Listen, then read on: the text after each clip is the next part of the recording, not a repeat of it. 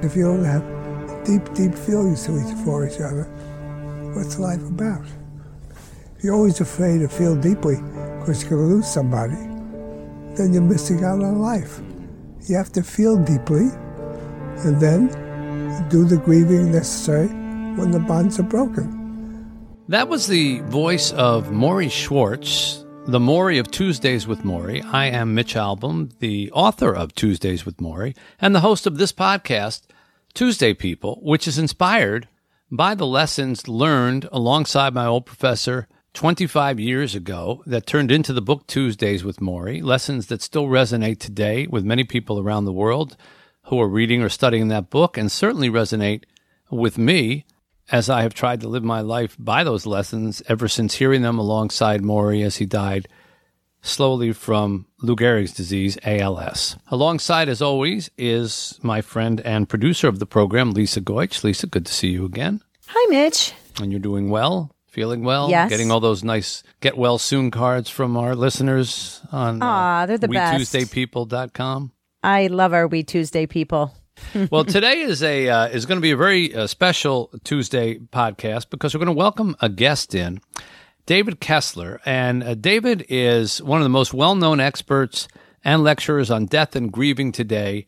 He's reached so many people through his books, perhaps most notably on Grief and Grieving, Finding the Meaning of Grief Through the 5 Stages of Loss. If you say, wait a minute, that sounds a little familiar, 5 stages. Well, Elizabeth Kubler-Ross, who came up with the 5 stages of dealing with death and dying, denial, anger, bargaining, depression, acceptance. You've probably heard of those. And she became very famous with that book on death and dying. Well, David worked with her on his book and that they did together, and then another one after that. Spent a lot of time with her, has helped thousands of people around the world deal with life, death, and how to deal with the two of them with peace, dignity, and courage. He's worked with the Red Cross Mental Health Disaster Team and police departments and trauma teams and many, many people who have faced life-challenging illnesses.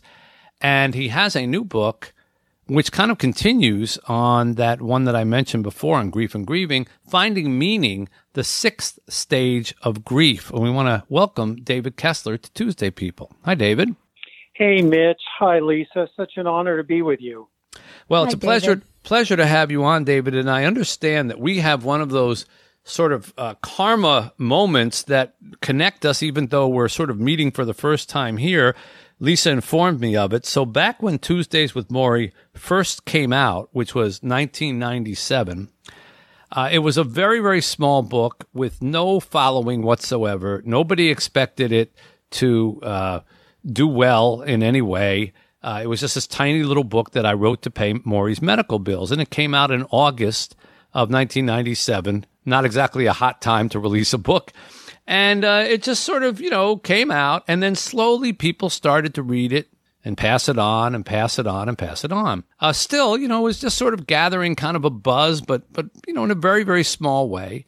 And probably a thing that put us over the top at the beginning in terms of people finding out about this book was when I got a call from Oprah Winfrey's show asking me if I could do 5 minutes on the program on a show that they were going to have Elizabeth Kubler-Ross, your co-author on several of your books. And, of course, I said, sure, I'll do it. And we drove out to Chicago and did 5 minutes on the show, which I'll tell you about later because they were funny 5 minutes. But those 5 minutes probably brought more attention to Tuesdays with Morrie at the very beginning and kind of got it in front of a lot more people. Well, so it turns out, now correct me if I'm wrong, David, you were actually scheduled to be on the show that day? Right. So they were doing this show with Elizabeth Kubler-Ross, and I was going to be her protege, one of her proteges carrying on her work. And I had a new book, my first book at the time, called The Needs of the Dying. It had just been praised by Mother Teresa, and they were like, oh, it's going to be a whole wonderful show about death and dying. And then at a certain point, I got a call saying they went another direction. They didn't want it to be all about just, Elizabeth and I. They wanted to focus on Elizabeth. And there's another book that Oprah was really loving that they thought would fit in better. Huh. And, of course, that was your book. So I boy. basically owe you a 25-year-old apology. No, you don't. It's interesting. People would say to me, well, how do you feel about him? I said, no one did anything. I mean, there's plenty of times I probably get something that someone else had. I mean, that's right. Kind of how the media world works.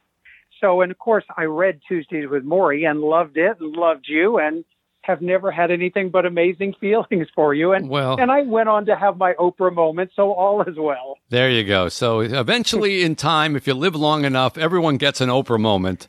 And I'm so glad that ultimately worked out. I had no idea. Of course, this is literally the first I'm hearing of that. When they called me, I just thought I was an add-on. I thought it was the end of the show. They had done the first 55 minutes with Elizabeth Kubler-Ross, and I didn't know a whole lot about Oprah Winfrey or the show or anything like that at the time. My wife knew a lot more than I did, and I just went and did the thing. And the funny thing about it is, and I'm sure when you did her show, it was probably the same thing. I'm not a particularly tall guy. I'm 5'8" in shoes, and when I walked out onto that stage, and I had never done a show of that size or anything like that, and so they're talking to you backstage, say, okay, you're going to go out, you're going to take a left turn, you're going to go around the corner, you're going to sit in that chair, whatever, and blah, blah, blah, blah, blah, go, and it's all done in real time. Even though it's taped, it's done in real time because they tape it to the commercial, so you don't have a lot of time to mess around. And I walk out there, and I go out, and I get into this chair and sit back, and my feet do not touch the ground.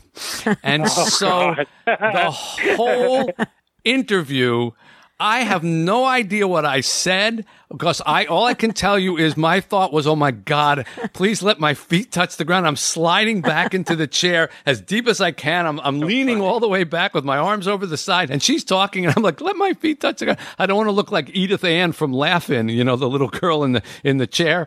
And so I sweated so much during that show because I was nervous about how I would look like a fool, that I remember I was only on for 5 minutes, but I sweated through my suit.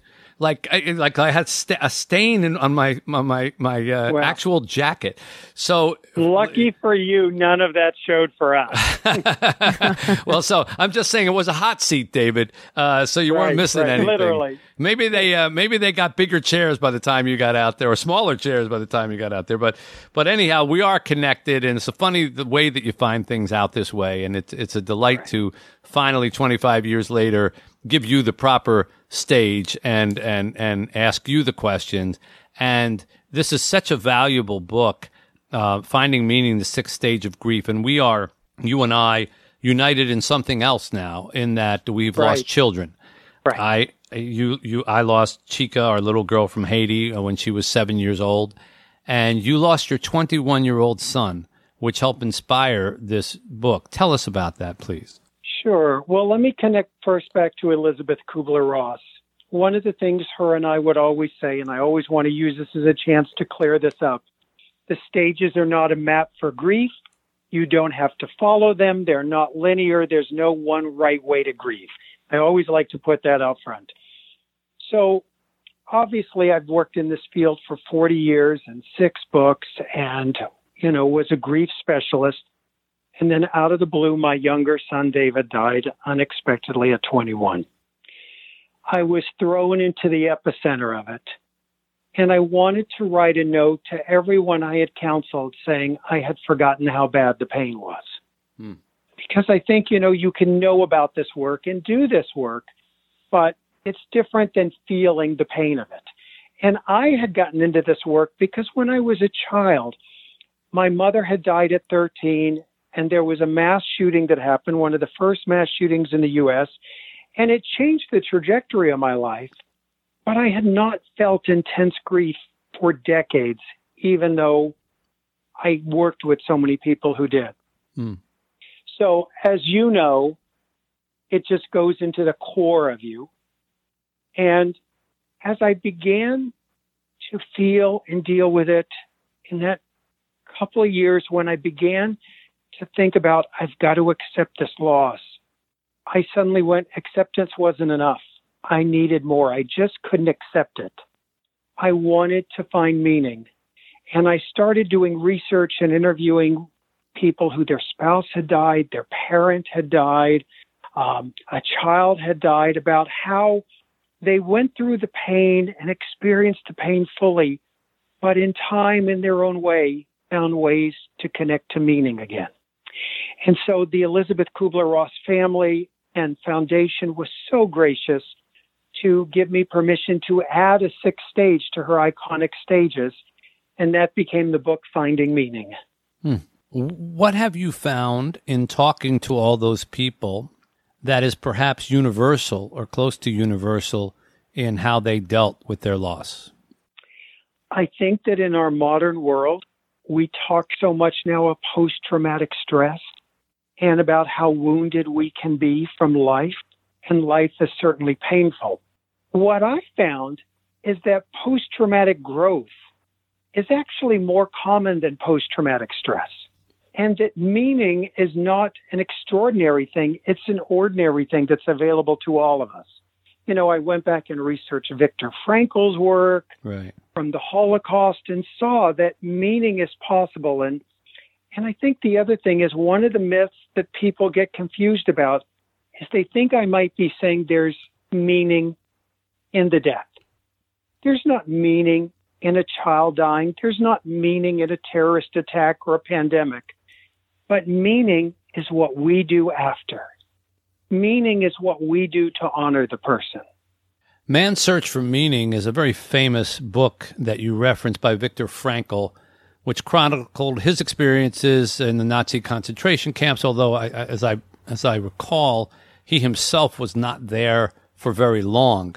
But he talked about how people who went through that experience were able to find, as you point out, it's not extolling the experience, but they were able to find meaning in the post-experience of it that enabled them to sort of put it in, I don't know, perspective's not the right word, but fit it into their life. Because perhaps you found this the same thing, David, as I did. When we first lost Chica, there was no fitting that grief into our life. It consumed us.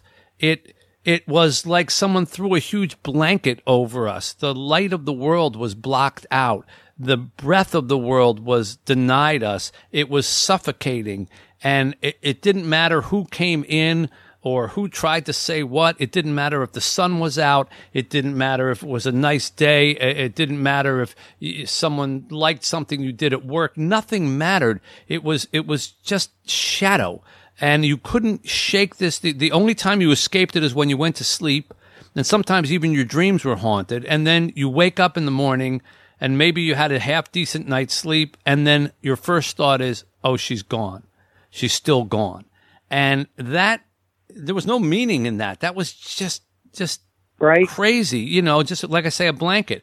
But as the years have passed, and there haven't been many, I mean, it's only been 3, but it starts to shrink down that you can almost put your arms around it and say, okay, where am I going to have to place this in my life for me to go on? Is that a fair sort of way of describing what you're getting? It's a very accurate way of describing it. The only thing at the end I would invite you to consider that I've learned in this work and through my own experience, our grief actually doesn't get smaller. We have to become bigger. We have to grow around it. The grief of my son or Maury or Chica or anyone who's listening, that grief doesn't go away. There's always a hole in our heart. But we have to become bigger.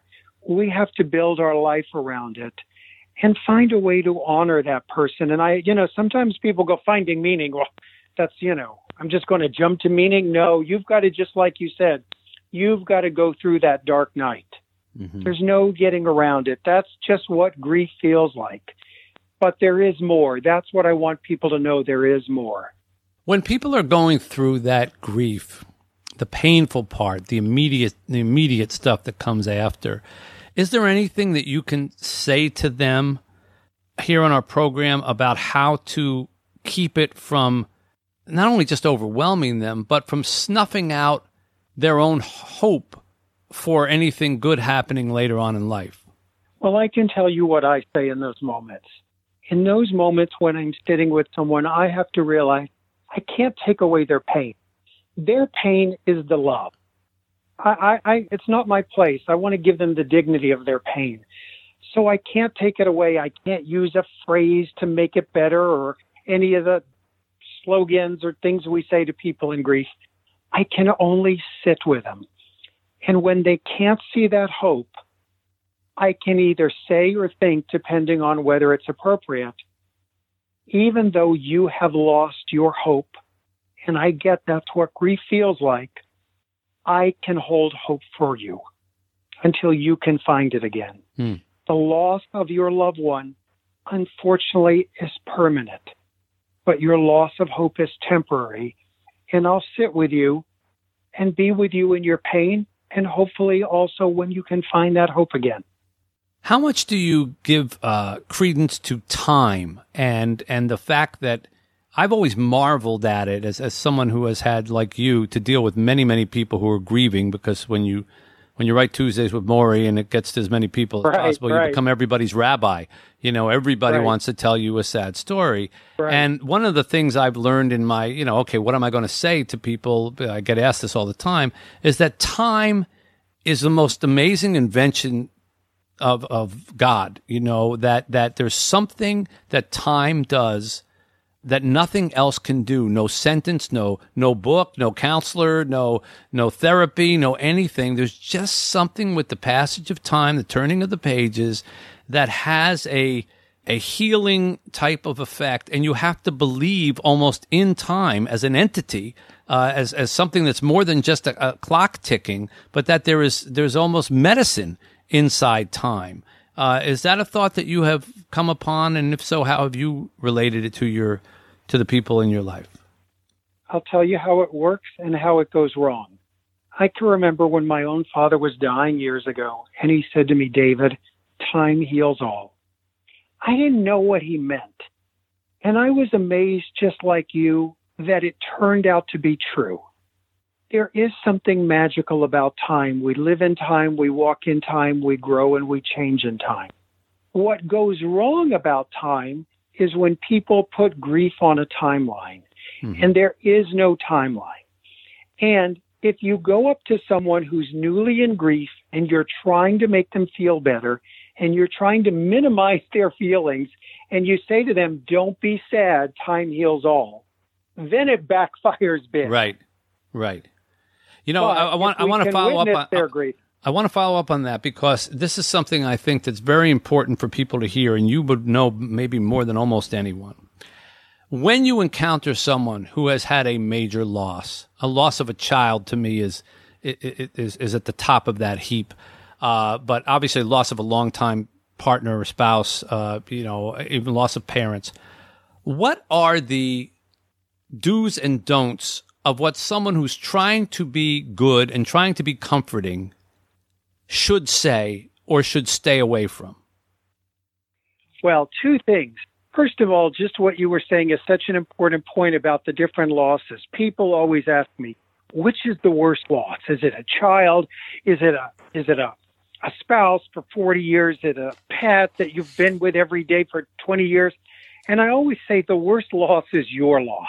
Right. Whatever your loss is the worst loss. And there's no comparing in grief, because if you win, you lose. Now, in terms of the things to say, what aren't helpful is to try to point out the silver lining to people. Oh, at least they died quickly. At least they're not sick anymore. Anything that begins with the word at least is going to be minimizing. So I tell people our job is to witness their pain and witness their grief and to say, I can't make this better, but I love you and I'm here with you. Those are such wise words, and they're so short. And I think that people, you're right, people would welcome that kind of honesty, because it's painful to watch people struggle to try to say something to you when you know there's nothing that they can say that's going to make it better. And they twist themselves. At least you had your husband for so many years. Mine died after, sister, I only got 32 years with my husband. You got 41. You should be happy. I mean, some of the most foolish things are uttered in good intended moments. But I've seen people lose friendships over that type of stuff. And so I think that less is more approach that you say is great. I always say to people, listen, I've dealt with a lot of this and I've only learned one thing. There is no magic sentence.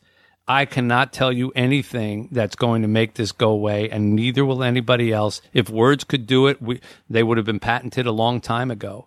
But, we're here, which is a derivative version of what you said, maybe not as eloquent.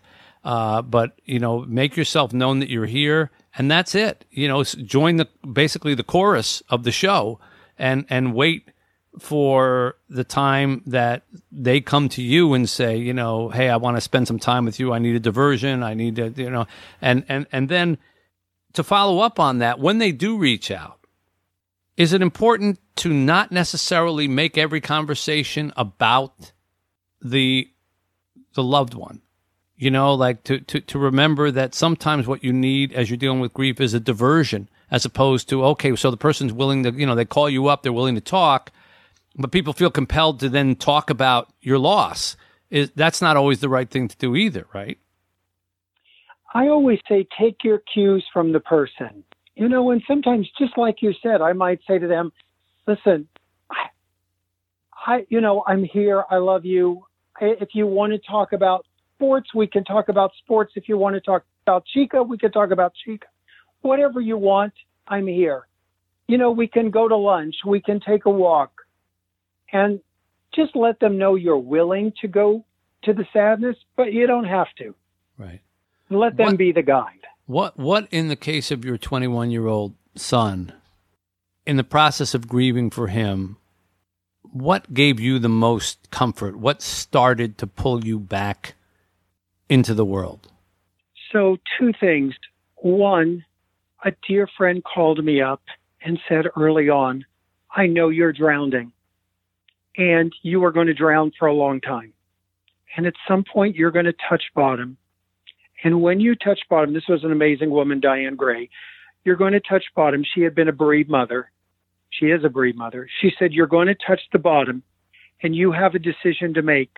Do you swim again or stay there? And I think when we talk about meaning, to just understand we all consciously or unconsciously have to make a decision if we're going to live again. And so that was important to me. The other thing that was important to me when I looked at my son, when he was in kindergarten, they give out an award for everyone now. Right. And he got the award in kindergarten for most likely to become a helper. And in life, he never got to become that helper. In death, I hope with this book, he'll get to be that helper for so many people. That would be a great legacy. The book, Finding Meaning, The Sixth Stage of Grief, is David Kessler's latest work on this. As I mentioned before, he has written numerous books and become quite an expert on this, and has worked with what many consider to be sort of the kingpin of death and dying and grief and grieving, Elisabeth Kubler-Ross. What can you tell us about her? I only met her in passing on that one particular show. I, of course, read her books. What insight did she bring to things that made her sort of tap into what, of course, the now famous denial, anger, bargaining, depression, and acceptance, which you have pointed out, and thank you for doing so, is not a roadmap. It's not number one, denial, and then you say, well, when am I going to be done with denial so I can get to anger? Right. When am I going to be done with anger so I can get to bargaining? It doesn't work like that. But still, to even have come up with that kind of labeling and concepts took a unique perspective. Tell us a little bit about Elisabeth Kubler-Ross. She was so insightful. There's something about her. She saw a different part of the world that sometimes we don't see. It was always amazing to be in her presence. I sort of was with her in her last years in many ways. I sat there and learned from her, perhaps the same way you did from Maury. And she had an honesty that could upset you or inspire you. She didn't have a lot of filters. She was fearless. She was just a groundbreaker. And the obvious thing she did that's going to sound so simple is she listened. She could hear and listen to someone like no one you've ever seen. It was quite remarkable. So I can understand how, and she used to always talk about the dying are our teachers. People in grief are our teachers. And she learned from them. Do you need to, along those lines, in your opinion, have gone through loss yourself before you can really be empathetic to someone else's loss? I don't think so. One of the things I think about is I teach people to have security in their loss. Look, you and I are both bereaved parents now. I will never know what it's like to have a Chica die. You will never know what it's like to have a David die, even though we've had the same loss. At the same time, when someone says to me with the pandemic, oh my gosh, I'm so sad that I had to cancel my wedding, it doesn't take away from my loss. And I can imagine this, 20-year-old girl who's been dreaming about her wedding since she was five, and I can have empathy for her. Empathy is sort of a muscle that we use with other people. It's sort of knowing that maybe we haven't felt their sadness, but their sadness is still perhaps their worst sadness. You mentioned coronavirus and COVID-19, what we're living with. What advice can you give for those who are listening to us who may have lost a loved one or be losing a loved one in a world where you can't have contact or even necessarily conversations with them? Sometimes they go into the hospital with a cough, and next thing you know, they're on a ventilator. This has become a very real problem for 150,000 families now and counting. What advice can you offer them? Well, a couple of things. One, after COVID really hit here in the U.S., people were writing and saying exactly what you said, and also that their grief group was canceled. So I started an online grief group that 1,000 people showed up for the first day. And it's now in the thousands. So many who have, just like you said, their loved ones died of COVID, and they feel very unwitnessed and they feel unseen. Because I want you to think about this. The number of people who have died, that's really just a number on our TV screen and in our newspaper. And once in a while we see a story. That's the equivalent to over 1,000 planes crashing in the last 6 months. Can you imagine what we would visually see if 1,000 planes actually crashed and there were all those funerals? But because there's not, that grief has gone unwitnessed. And they're in enormous pain. And I think we have to find a way to see them and to act on their behalf. Especially because it's not going away. This is for all it's we know. It's not going away. It's not going away. And in the grief group, you see them. My goodness, you see pictures and you see what they're going through. And by the way, any of your listeners who may have had a loved one die and don't have a grief resource right now, they can find the grief group at grief.com, and it's completely free for anyone who's had a loved one who's died if they're needing support now. And the other thing I want to mention, if any of your readers are moved to get the book Finding Meaning, go to grief.com, and I also have a free 7-part class for them that I want to give them to. Because it's a tough time to be in grief. As you know, grief is isolating and hard in a normal world. It's brutal right now. Right. It absolutely is. And, there's also the question of perspective with grief, because at a time when the world seems to be flipping on itself, so many issues are all red hot and dialed up to 11. And then you wonder where your own personal grief fits in it. And it leads me to a question that I wanted to ask you as well, which is another part of the grieving process. How do you separate grief and guilt? And when I ask you about guilt, I ask in two forms. One, guilt that people have when someone dies that they somehow did not spend enough time with them or live up to their expectations, or disappointment to them, or something along those lines. And then the second part, guilt over when time passes and they find themselves no longer weeping every day, or no longer having every minute shadowed by it, and they start to feel guilty about I'm starting to forget, or I'm not as I should be crying, I should be remembering. How do they deal with that? Two separate kind of sides of the same coin. Sure, but very good questions about that. So first of all, there's a healthy guilt we all have. I mean, none of us knew the exact moment our loved one was going to die. None of us got a lot of notice that on this day they would die. So it leaves us all wanting more, all wish we had been better people. And if we can use that for fuel to become better people, that will honor them. The other thing you mentioned is we're left with a lot of what ifs and regrets and if onlys. And we have to work through them because we're not very kind to ourselves in grief. I mean, I would never talk to you in grief the way I might talk to myself in grief. Right. So we don't know how to have kindness towards ourselves. The other thing I would tell people is death is so out of our control that when something big like death happens, our mind, our primitive mind wants to find control. And it goes, oh, if only I had gone 5 minutes early. Oh, if only we had brought them to the doctor sooner. All those things our mind does. Because our mind would rather feel guilty than helpless. And so the guilt becomes a distraction from the grief. And so we have to help people work through that. The last part of your question is around disloyalty.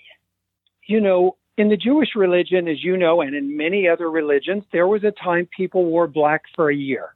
Right. And at the end of that year, you know, you can read about widows throwing off the widow's weeds. And at that point, you could continue to wear black, but the rabbi or leader or someone would tell you, you now at the year point have permission to live again. We don't have that moment. No one knows if it's okay to fully live again. So, for example, you know, when we laugh again, when we smile again, we feel like, is this okay? Am I being disloyal? And we also have other people's judgments. You know, I'll give you an example.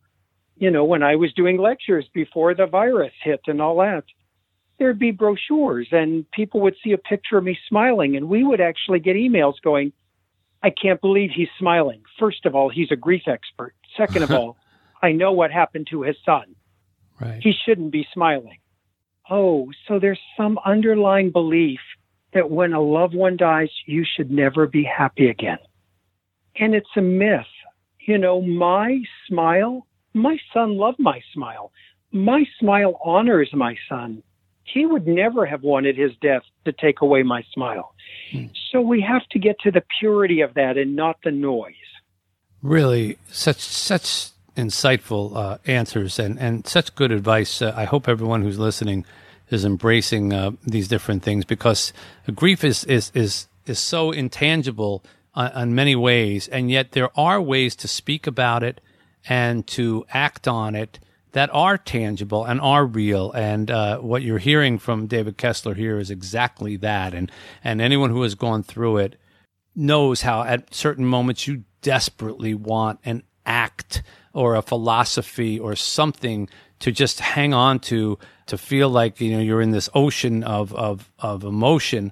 And if you can just hold on to something and ride it through, you feel like you have some kind of compass. And I believe you're providing a lot of that here, not only in this conversation, David, but in your books and most definitely in the new one, Finding Meaning, the 6th stage of grief.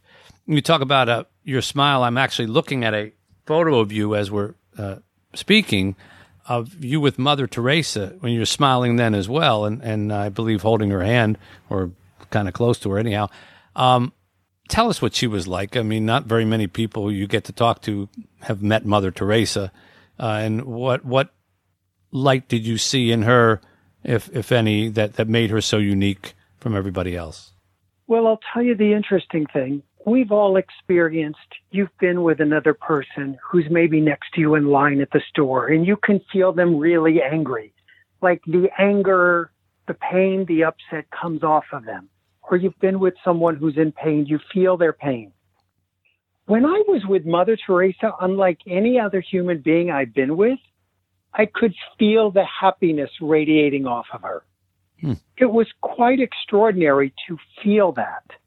The other thing that was really surprising to me is the last time I saw her, and I was saying goodbye to her, she turned to me and looked me in the eyes and said, "Please pray for me."